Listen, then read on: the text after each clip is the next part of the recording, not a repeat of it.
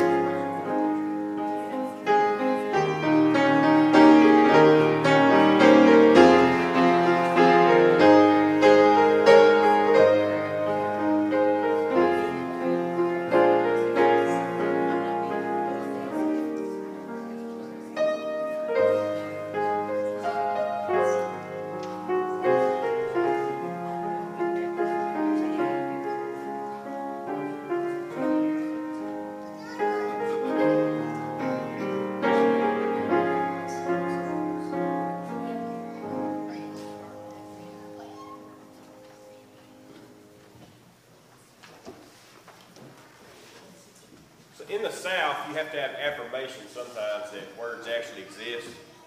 Yonder is no exception. So if everybody would turn to number 204.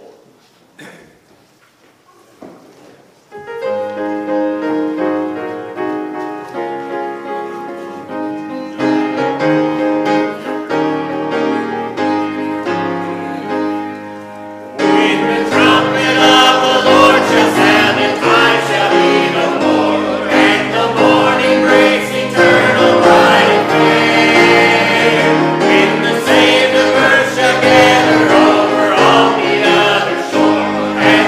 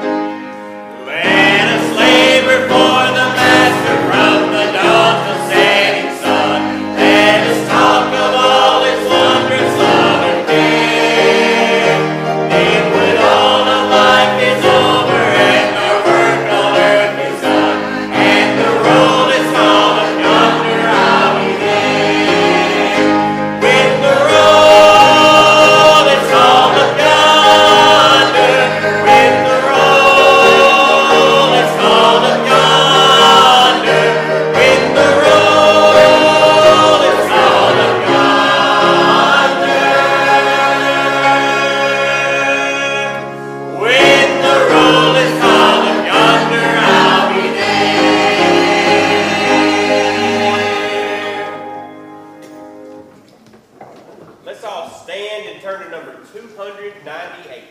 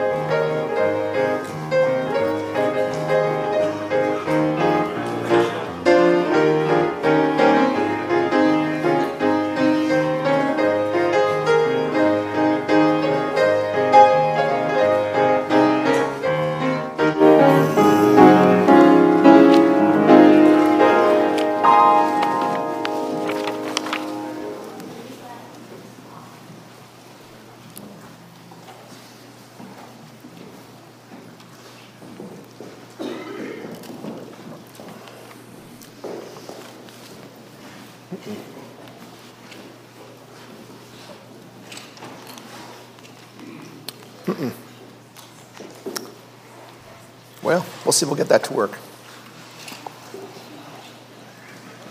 I am thankful for all of the prayers the Lord has been answering lately. I know everything doesn't get answered the way that we would like at all times, and that is certainly the Lord's prerogative, for we must always pray, "Thy will be done." And sometimes His plans are distinct from what we're specifically asking for, and He's got a bigger, glorious purpose that we don't always gather. But it is a blessing when we see God work in some very difficult and dire circumstances, and He shows His faithfulness to us. We've been spending time here in the book of Malachi, and it's been a blessing to me. I hope that it has to you as well. And with the Lord's help today, we want to begin speaking about this sixth of the 6 discourses, discussions, sections in the book of Malachi. And just to kind of remind you of some of the things that we've covered in the past weeks, We remember that Malachi is broken up into kind of 6 different sections, and they have a pattern to them. There is a charge where God says, here's an issue, a problem that you all have going on. The people don't understand it, and so they ask God a question, and then God responds to that question and provides evidence that justifies his charge. And then in the midst of these passages, we learn some very profound things about God and his will, who he is and what he's seeking to accomplish. And as we've gone through this book of Malachi, it's only 4 chapters. We've looked at the first discourse, and the title was, I Have Loved You. And despite their blindness, there was evidence of God's love right in front of them. The next one, the title was, I Am a Great King. And we saw that their worship of God was very weak as a people. And they were unaware of what God deserved. And, I can go back now. All these previews. Here we go. I'm a great king. And their worship of God was very weak. And God explained to them that the way he should be worshiped, he was a great king, and that he deserved to have his name made great among the people, a way that wasn't reflected by the way they were worshiping. The third discourse was titled The Godly Seed, and we saw that God's plans, his purpose was to make his great across geography and generations, going forward in time. And the way the people were living, who they were marrying, the way that they were not staying married was working against God's purpose. The fourth of the discourses was titled An Unchanging God. God was frustrated by their ignorant complaints about his inaction. And he told them that the very reason that he hasn't wiped them out is because he is faithful. And then last Sunday's, the 5th discourse, the title of the message was Try Me. You see, the people were robbing God by withholding tithes and offerings. And God challenged the people saying, if you would test me, if you would step into my will, you would find that I am a God who will answer prayers. I will pour out blessings, giving you a blessing that cannot even be contained. And so if you want to read with me this morning, let's pick up in Malachi chapter 3, verse 13. I'm going to read this entire 6th discourse, but my burden this morning is to only talk about the first portion of it. Lord willing, we'll address the next portion at a future time. So here in Malachi chapter 3, verse 13, it says, here's the charge, your words have been stout against me, saith the Lord. Yet you say, what have we spoken so much against thee? Ye have said, it is vain to serve the Lord. And what profit is it that we have kept his ordinance, and that we have walked mournfully before the Lord of hosts? And now we call the proud happy. Yea, they that work wickedness are set up. Yea, that tempt God are even delivered. Then they that feared the Lord spake often one to another. And the Lord hearkened and heard it. And a book of remembrance was written before him for them that feared the Lord and that thought upon his name. And they shall be mine, saith the Lord of hosts, in that day when I make up my jewels, and I will spare them as a man spareth his own son that serveth him. Then shall you return and discern between the righteous and the wicked, between him that serveth God and him that serveth him not. For behold, the day cometh that shall burn as an oven, and all the proud, yea, and all that do wickedly shall be stubble, and the day that cometh shall burn them up, saith the Lord of hosts, that it shall leave them neither root nor branch. But unto you that fear my name shall the Son of Righteousness arise with healing in his wings. And you shall go forth and grow up as calves of the stall, and you shall tread down the wicked, for they shall be ashes under the soles of your feet in the day that I shall do this, saith the Lord of hosts. Let's pray together this morning. My gracious God and Father, Lord, I thank you again today for the opportunity to stand before this people that is gathered today, Lord, your people, and to be able to spend time in your word, Lord, and trying to search and understand these things, Lord, that you have said and that you have preserved for us. Lord, even for this moment today, Lord, one of the purposes and plans you had in your mind, Lord, when you set Malachi to speak these things and his pen to write these things down, Lord, even today was in your mind's eye, Lord, as your Spirit worked in his mouth, Lord, and in that pen.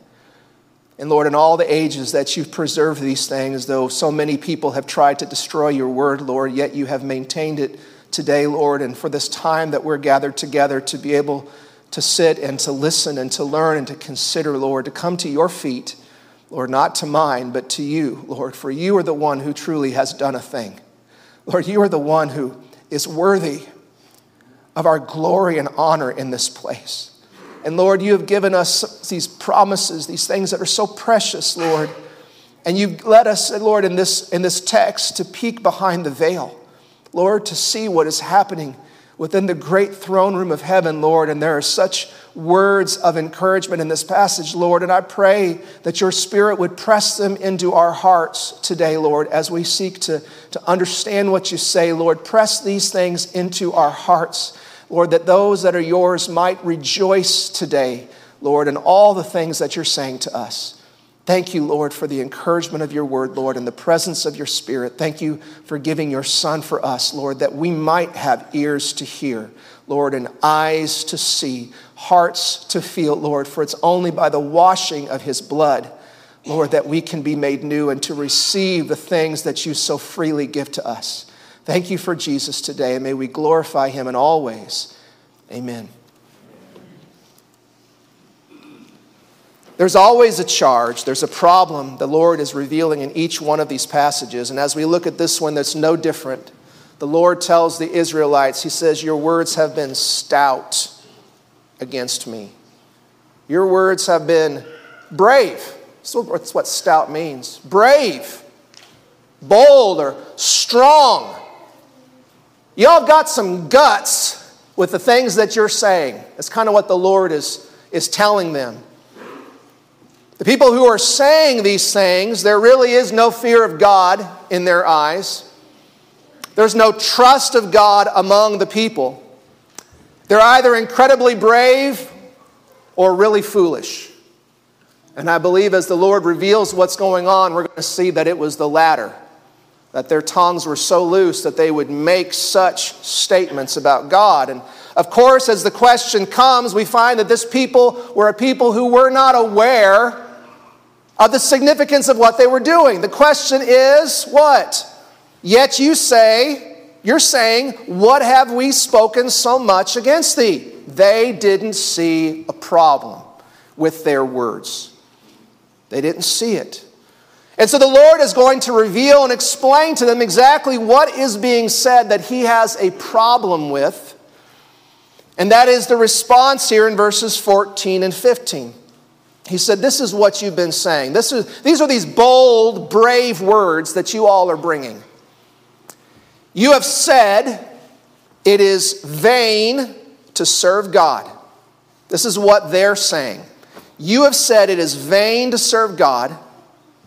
What profit is it that we have kept his ordinances and that we have walked mournfully before the Lord of hosts? And now we call the proud happy. Yea, they that work wickedness are set up. Yea, they that tempt God are even delivered. So let's think about this passage here for a moment. Let's first think about the way they describe their service. Okay? Because that's the first thing they do. They talk about their worship. They consider themselves to have kept the ordinances, meaning the obligations, the service, the duty, the things that God said should be done. They look at this and they say, we have been keeping it. We've been doing all the things. We've been faithful. In fact, they also say they have walked mournfully before God. They understood that sometimes when the prophets said, you all should be be burdened. You should be sad about what you're doing. You should mourn. You should repent. They would at times go and cry, tearing their garments. They would set fasts and they would go and weep and cry before God. So as they described their service, they said, we're doing all the things. We even go and cry. We've walked mournfully, God, before you. How do they feel about their service? What's their impression? They think that they're good. They think that they're doing all the things. But what has God said? Y'all, your worship is weak. You're bringing imperfect animals. You're bringing the things that you couldn't sell at market to offer before God. You're not keeping my laws, right? You're not bringing in the tithes and the offerings. That was last Sunday. I mean, as the Lord looks at this and he goes, he's like, y'all are intermarrying with idolatrous people. You're tearing apart the marriages that I've made or that I've given to you. You guys, you're not doing anything that I've told you to do. You're not taking care of the priests, and the priests aren't teaching the truth. He's like, this is not what I asked for. But as they see it, they feel like they've been faithful. In fact, as they describe their worship and doing all the things and the crying, I mean, honestly, their description of their worship reminds me of the worship of Baal. You know, remember the prophets of Baal when Elijah had that contest with them up on Mount Gerizim? The prophets of Baal went and they chanted and they cut themselves and they cried to their God to bring down fire on the altar, and he didn't do it.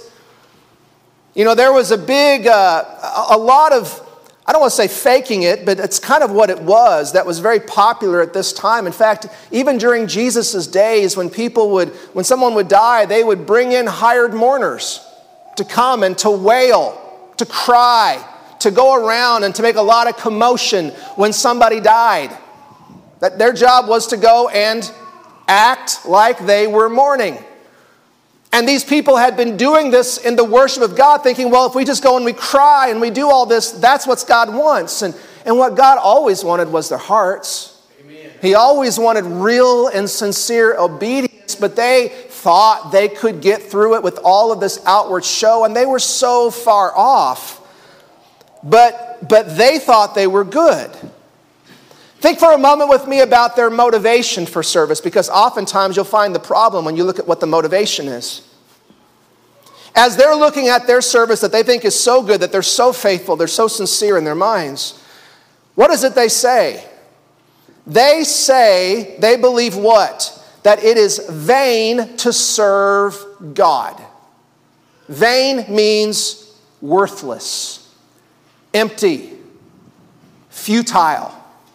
They also go on in this passage and they say, what profit is in it?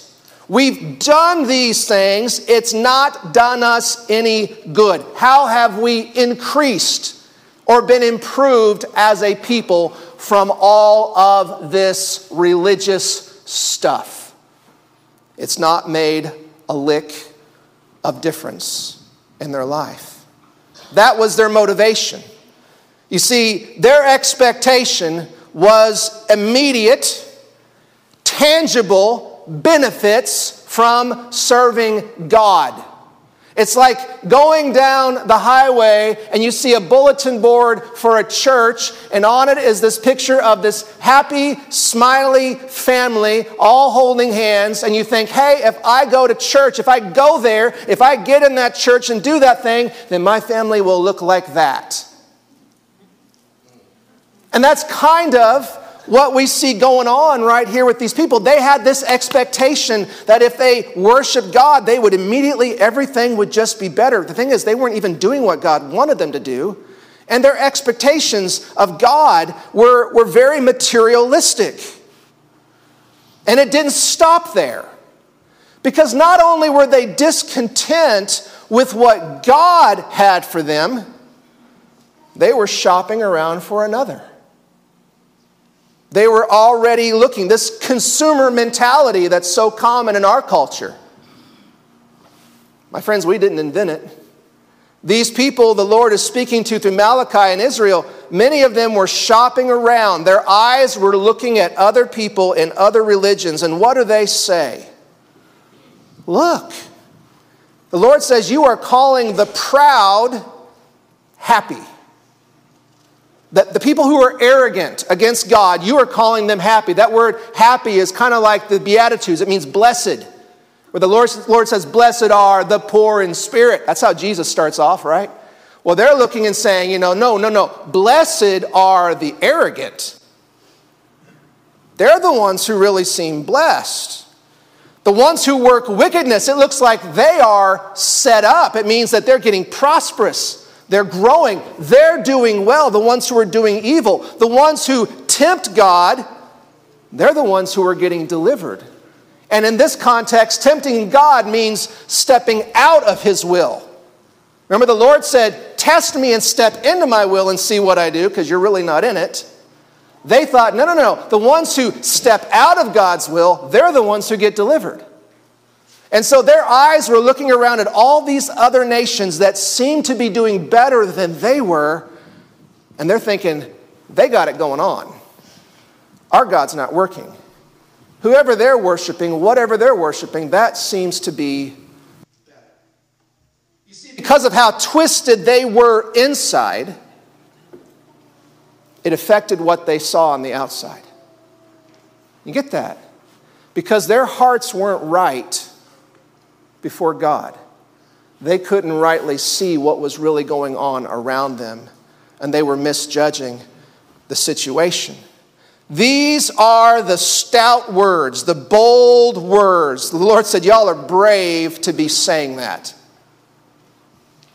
And as He has now made His case and He's brought this response, the Lord now, in the rest of this discourse that I read, is going to have to deal with these sayings that they're saying. And He's going to deal with it in two ways. First, He's going to deal with this idea that they have that there is no profit in serving Him. That's the first thing He's going to deal with. He's going to deal with this idea that they have that there is no use in serving God. And the second thing He's going to deal with is to address this issue that they had, that things were really going to go well for the wicked. That's the second thing He's going to have to deal with.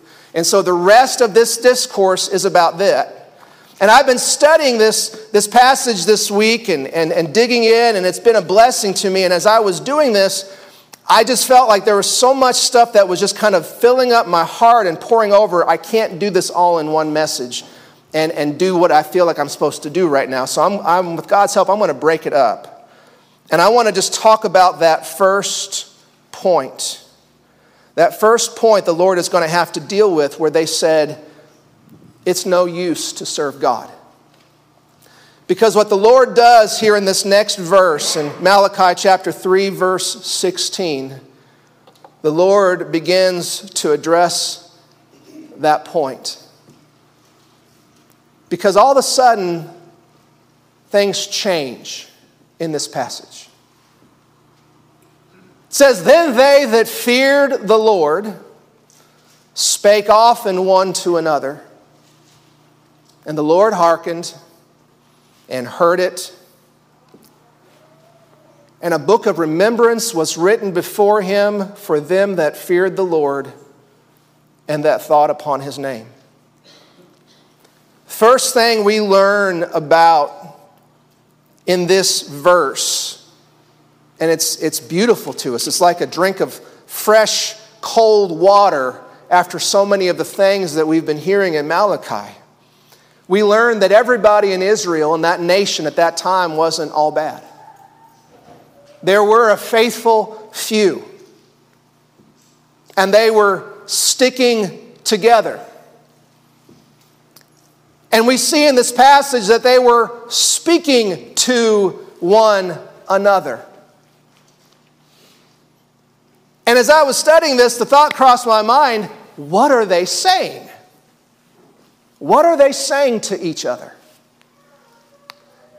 Because this passage does not tell us what it was. It doesn't give us the specific words. But what we do know is the things that they were saying to each other was pleasing to God. The things they were saying to each other was pleasing to God. And so as I was going back in the Old Testament and looking at some different passages, let me share with you some of the kinds of things that I think they were saying to one another.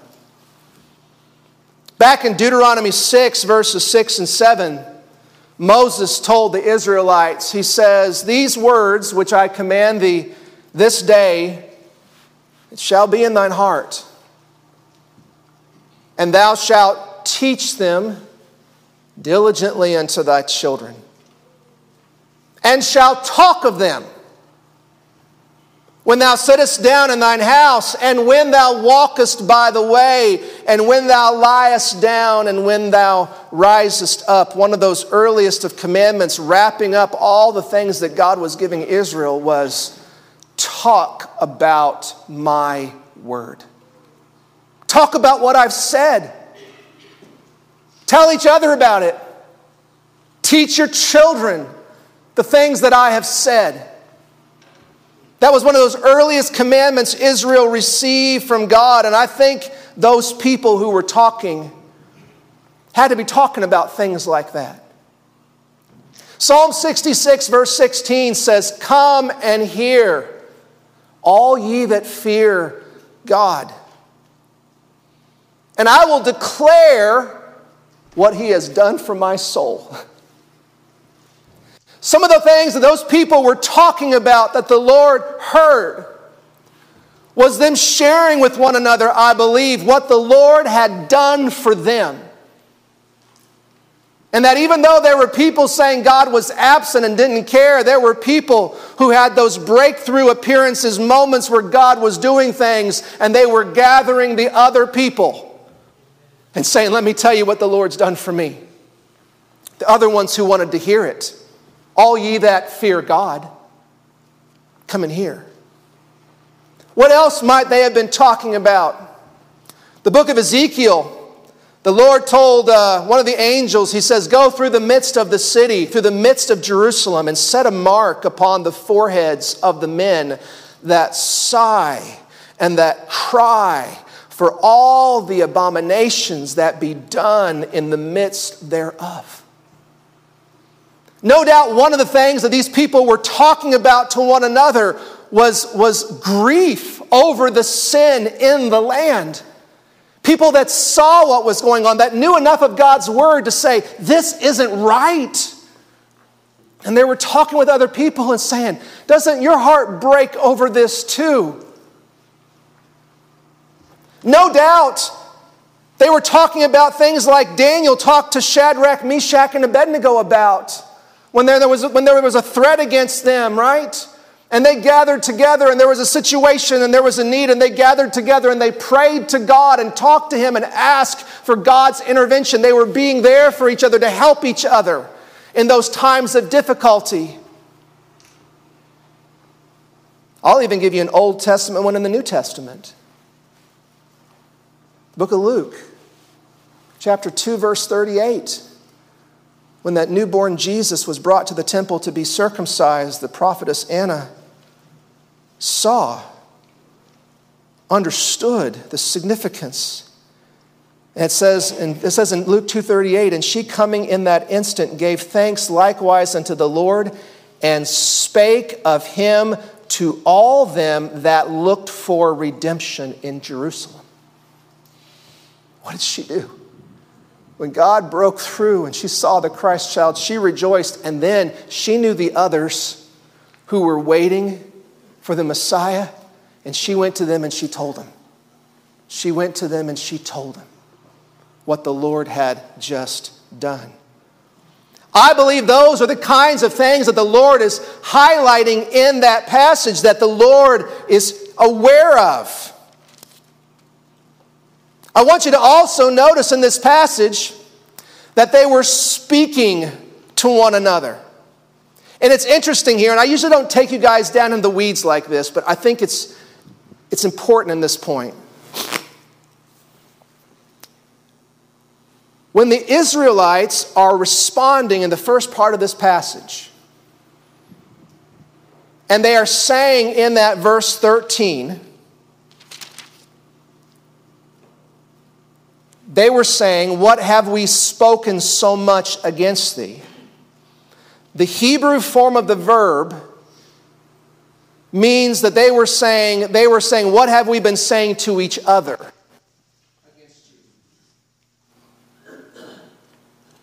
The ones who were wicked, the ones who were unfaithful, were talking to each other.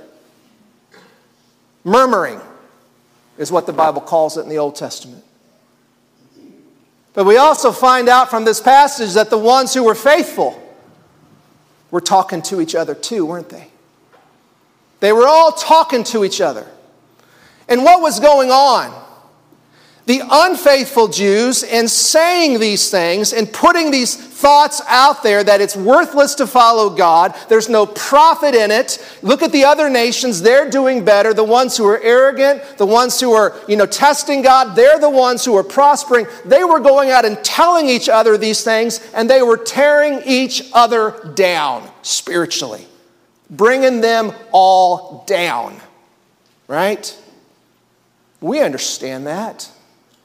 There's a lot of things vomited up on social media that just infect people's minds, and it just becomes a downward spiral, taking everybody down. But similarly, the ones who were faithful were talking to each other. They were talking to each other, and what were they doing as they were talking to each other? Well, they were building each other up. They were trying to hold each other up. You see these competing things going on here. You see, the ones who were unfaithful were breaking down God's name and working counter to God's purposes. And what was his purpose? To make his name great across geography and generations. But the ones who were faithful were working and sharing and speaking to each other in such a way to make God's name great to each other around them and to pass it on to another generation. We had these competing things going on here, and we see this. We see the faithfulness of them talking to each other and how that ties into the great theme of Malachi, of God wanting his name to be made great. You see, that's one of the beauties of being able to go through this book as God has brought us through this verse by verse. We're seeing how significant this is because it just ties right in. It fits like a hand in a glove with what's going on. Now, let me just say something. It's not that God's faithful people don't struggle with hard questions. Because we do. We do struggle with hard questions. It's okay for us to struggle with hard questions, to ask hard things of God, to wrestle. And I want to take you, I've mentioned him before, but I want to take you for a moment to the book of Psalms, chapter 73, and I want to share a portion of a passage with you. This is that psalm that Asaph wrote. This is in Scripture, and Asaph was a faithful man of God. Okay? A faithful man of God. But you see what Asaph is struggling with in this passage. As he is considering how well things seem to be going for the wicked and how he personally was struggling, these are some of the things that were going through his mind. He says in verse 12, chapter 73, verse 12, "Behold, these are the ungodly who prosper in the world. They, the ungodly, increase in riches." And now he's saying of himself, "Verily, I have cleansed my heart in vain." There's that word vain. Futility, emptiness, for nothing. "And washed my hands in innocency. For all the day long have I been plagued and chastened every morning." Asaph was somebody who was really trying to follow what God said and sought to have his heart right and to do what God would want him to do. But his life was still difficult. He was still facing hardship and problems. And he is struggling. He goes, "Is this for nothing? That I've really tried to follow God from the heart. That I've really tried to do the right things. And it seems like those who aren't, it seems like everything's going well for them." But then notice what he says in verse 15. "If I say I will speak thus." If I were to say, I'm just going to put all this out there for everybody to hear and go try to persuade people. He said, behold, I should offend against the generation of thy children. You see, Asaph's concern with all these things he was struggling with was corrupting God's name among his people and then having that go forward, doing damage to the cause of the Lord. And so he was struggling with these things. Perhaps he had some faithful friends who he was working through and wrestling through these things with. But his concern was he did not want to diminish God's name among the people. I don't have this all on the slide, but if we kept reading in this passage, he said in verse 16, when I thought to know this, when I sought to understand, it was too painful for me. It was too hard until I went into the sanctuary of God. Then understood I therein. He's speaking of the wicked. When I went to the sanctuary of God, that's when I understood what would happen to the wicked. And then he goes on from there to explain what God revealed to him that brought him to a better place. What was at the sanctuary of God? Well, the sanctuary of God at this time, folks, they didn't all have their Bibles in their home, did they? Right? The sanctuary of God was where the Word of God was kept, is where the Word of God was proclaimed, is where the worship of God happened. And when he went into that environment, when he could hear the Word of God, when he could be with God's people, God's Spirit worked in his heart and brought all that into a place of peace, and he was able to have the right perspective again. But this was a godly man struggling with hard questions. So I don't want people to walk away with this and go, oh my gosh, I thought some of those things in my head, and I've wrestled with some of those things before. I must be therefore the unfaithful one. That's not necessarily the case, right? You could be very godly wrestling through these things, but the thing is, these unfaithful ones in Malachi's day were advertising it. We're trying to persuade other people to walk away from God. That's the problem. But come with me now back to Malachi. And I want us to look at this passage. Again, this verse 16. Because the faithful ones are saying things to one another. They're talking to each other. We've talked about the kind of things that they were saying and that they were building up. And now I want you to look at the Lord's response, because what the Lord does for us here, and I want you to get the significance of this.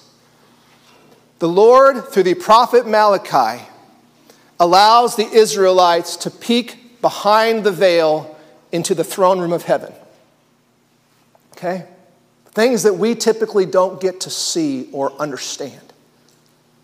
And so Malachi, because these words have been so hard, and no doubt the faithful people have been hearing what their culture was saying and it was coming at them, the Lord in response allowed Malachi to roll back the curtain enough that they could know what God was doing.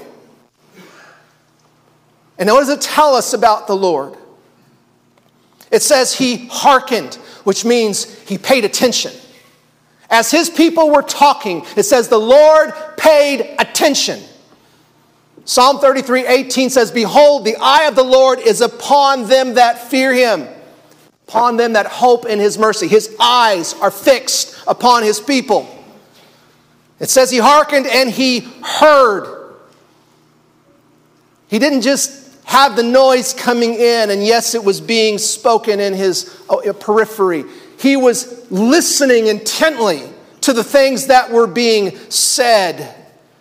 Psalm 34:15, the eyes of the Lord are upon the righteous, and his ears are open unto their cry. And then what does he tell them? He is paying attention. The Lord is listening. And then he says, and a book of remembrance was written before him. The Lord is having all of what is happening transcribed in a book of remembrance kept before him of those, what? Of those what? For those that feared the Lord and that thought upon his name. He's having it recorded. Think about this with me for a moment. Now, first of all, this isn't a book, it's a scroll, because that's what they had back then. Okay? They had scrolls, and so this is really the scroll of remembrance if we're going to get literal. But think about the fact that it was being written down. I could probably just say, I need some paper and a pen, and multiple ones of you could pull out something and hand it to me, right? But how common was it back in this day for something to be written down, to have paper or papyrus and quill and all that stuff available? Not everybody had it, right? And if you had it, what were you going to write down on it? You're probably not going to scratch down your grocery list. But if you're going to take the time and the effort to get those resources, to bring them to bear, to have them, right? And then, oh yeah, I've got to know how to read and write. But not everybody did. Very few people did. To get something recorded was not something we do all the time, like we do. It was something that was precious. Something that was important and significant, that it was worth the papyrus, that it was worth the quill, that it was worth the hard-to-get ink, that it was worth paying the scribe to write it down so that it could be recorded. So the thing the Lord is telling us is, this is important enough. What's being said, what's happening out here is important enough that I'm going to have it written down. And the second thing about this is, why do we write things in books? You know, yesterday I ordered something at the restaurant, and when I ordered something, the pizza that I wanted, they wrote down on circled things, and they wrote my name on it, and they stuck it under the pizza, and it went, I think, into the oven, and it came back out, and they had it all there, and it came out, and that piece of paper with what I ordered was there, so it had my name on it, so they give me the right pizza, and what did we do when it was done? We crumpled it up, and we threw it away. All right? Because we got plenty of paper. We got plenty of pens. That was not meant to be recorded and remembered. But when the Supreme Court of our land issues a verdict on an important case, or on any case, it gets bound, doesn't it? It gets bound in a book. You can find it online. You can get it all over the place. It goes into books, and those books go out. Lots of lawyers have all those fancy-looking books. That's what a lot of them are. They're decisions made by courts. And why are they in books? Because there are times that it's necessary to pull that out and to open it up and to look at something that was done even 100, 200 years ago, and to look at what was said and done because of the significance and the authority, that still carries weight today. Right? And so as the Lord is having this recorded in this scroll, what he is saying is, number one, this is precious. Number two, he's saying, and the significance of it is not yet revealed. The significance of what you've just said and what you've just done is not yet revealed. It needs to be remembered, though. It is precious. And I'm going to have it written down so that not a word, not a thing is forgotten. Okay? They will be addressed. I'm not going to go further in this passage than that, but I want to talk to us today because I think you can see where this is going. Can we as Christians at sometimes speak some bold and foolish words before God? Yeah. You know, sometimes we, even as Christians, can. And Mary and I were listening to a podcast on the way home yesterday. We were going to a swim meet. We got to see the boys compete in their conference champs in Evansville, Indiana. So we were driving back last night. We were listening to a podcast, and they were talking about the difference between wolves and wounded sheep. That's an interesting distinction.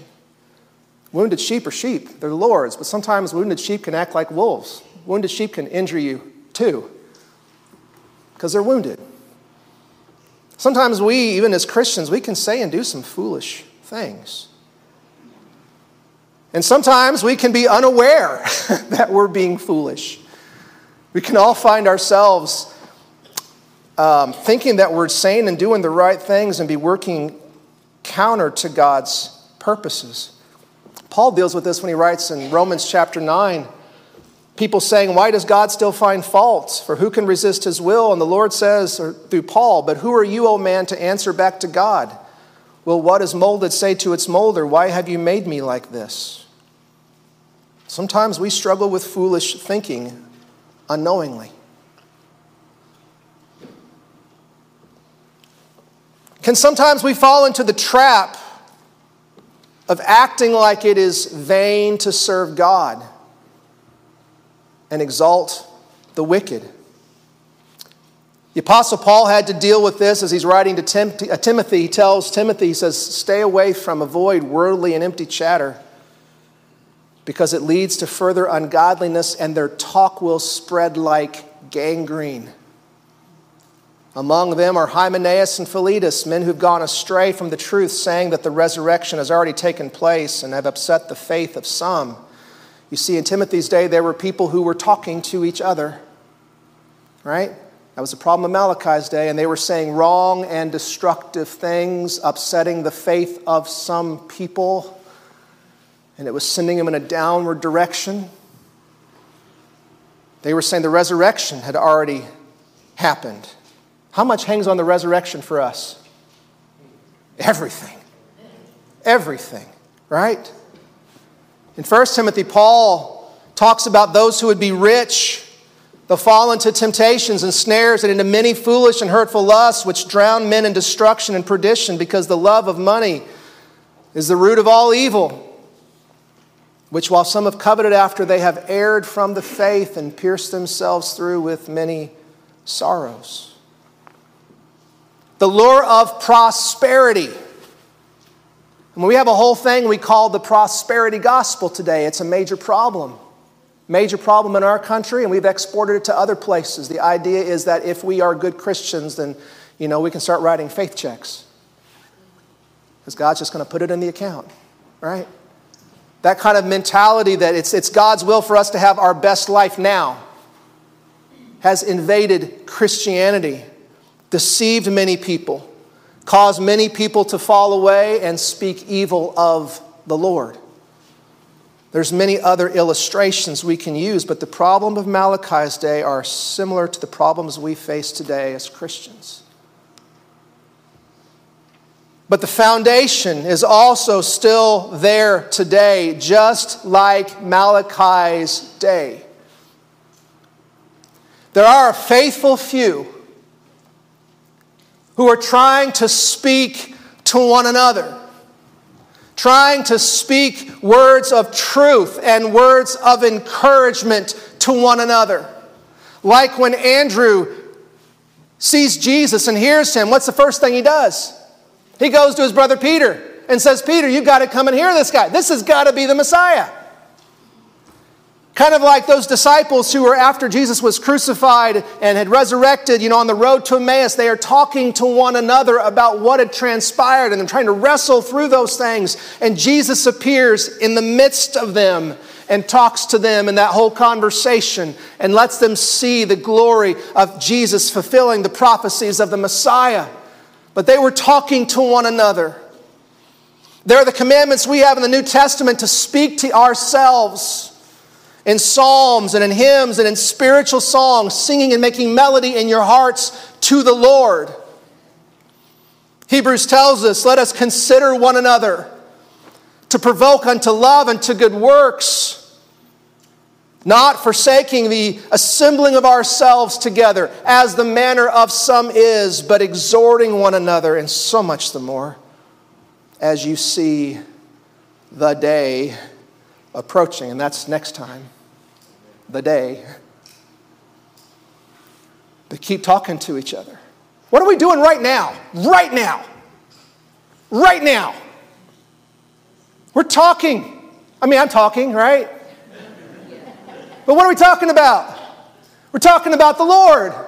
Why are you sitting here? Hopefully to receive what the Lord is saying. And hopefully I'm getting it right and you're perceiving these things. This is what we are to do. What was going on in the hour before this? Teaching, talking to one another, sharing the Word of God. More conversational in nature in Sunday school. What's going on when people are moved to stand up and testify? What are we doing? All you that fear the Lord, hear what the Lord has done for me. Right? When we stand and sing or we sit and sing, right? We're singing. And what are we doing? We're encouraging each other, right?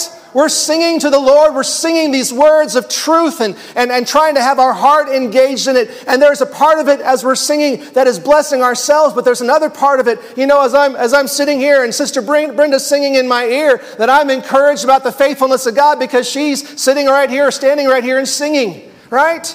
There's all this stuff that's going on and bouncing around like ping pong balls around us that's happening spiritually as these voices blend together. The acts of love and encouragement, a phone call, a card, doing something to help somebody else out to encourage them to stay faithful in the Lord, using your talents and gifts, finding your sweet spot, doing those things, a visit, right? A visit when you're in a bad situation. All of these things going back and forth, encouraging each other. What is happening as this is going on? This is what we're called to do, right? But what do we see? The Lord is paying attention. He's listening. He's hearing everything, and He is recording every bit of it. Because why? Because first of all, it's precious. It is precious. And second of all, the fullness of what we're doing has not yet appeared. The fullness of what we're doing has not yet appeared. It needs to be held in that book of remembrance. And we are told these exact things in Scripture. Hebrews 6:10, for God is not unrighteous to forget your work and labor of love, which you have showed toward His name, and that you have ministered to the saints. You have, and you keep ministering. Psalm 56:8, so beautiful. The psalmist writes, you have kept count of my tossings. Every time I was tossing in bed and wrestling with something, as I was there and I was thinking and praying through something, you've kept count of my tossings. What about my tears? What have you done with my tears? You've put my tears in your bottle. Are they not in your book?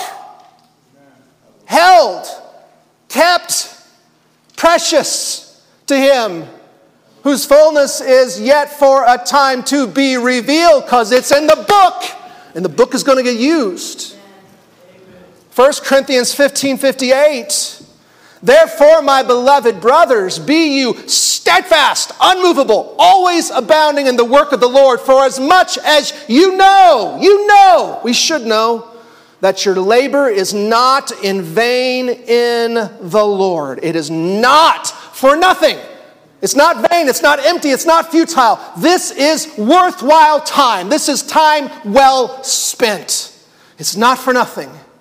In fact, I love it. In the book of Revelation, as the Lord is going to those 7 churches and He's talking to each of them, He says, and He begins every one with this phrase to every single one of them, I know. I know. He's been walking in the midst of the candlesticks, and He's telling us, He's reminding us, His churches, New Testament, there in Revelation, I know your works. I know what you've been doing. I've seen, I've listened, I've heard every cry, every tear. I've been there for all of it. And He tells us in Revelation 20, and I saw the dead, small and great, and this is coming toward that day, stand before God, and the books were opened. And another book was opened, which is the book of the life, and the dead were judged out of those things which were written in the books, according to their works. You see, there is a day when those books, the scrolls, are going to be opened up, and all those things that have seemed in this world to go unnoticed. It is all present. It is all precious. And we will find that He is going to be just and kind and faithful to every promise because he's listening. Amen. He's listening. He's here right now, and he's listening. These last few days when we were in Evansville, and I'll close with this. Took Anna to the pool. She had to swim, practice. So I took her to a local YMCA both mornings. And I got to talk to the lifeguard. She was 76 years old. And we were chatting, and she had lots of questions. And I told her a little bit about our life. And, we were from out of town, Alaska, from Indiana originally, Alaska 20-some years, now in Tennessee. In this conversation back and forth. And she said, "Where do you call home?" And before I could even think about it, I just said, "Heaven." Heaven. And I didn't explain to her all the things I've gone through in my life or all that stuff. But truly, things that need to get fixed in my life, they're not all going to get fixed here. They're not all going to get fixed here. But there's a place where all that's wrong will be made right and made new.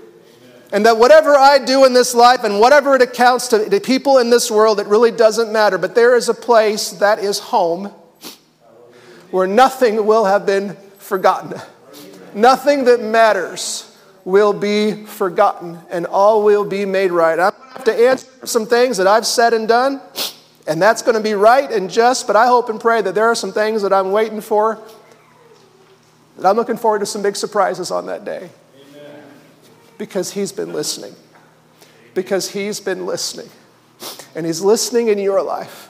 And I want to just leave us on that note because it is such a word of encouragement that we need. We need to believe this, that we would know that no matter what everybody else sees and thinks, no matter what the world thinks about us, our labor in the Lord is not in vain. Let's stand and sing this morning, have a song and worship together, and just be obedient to the Lord in the rest of our service.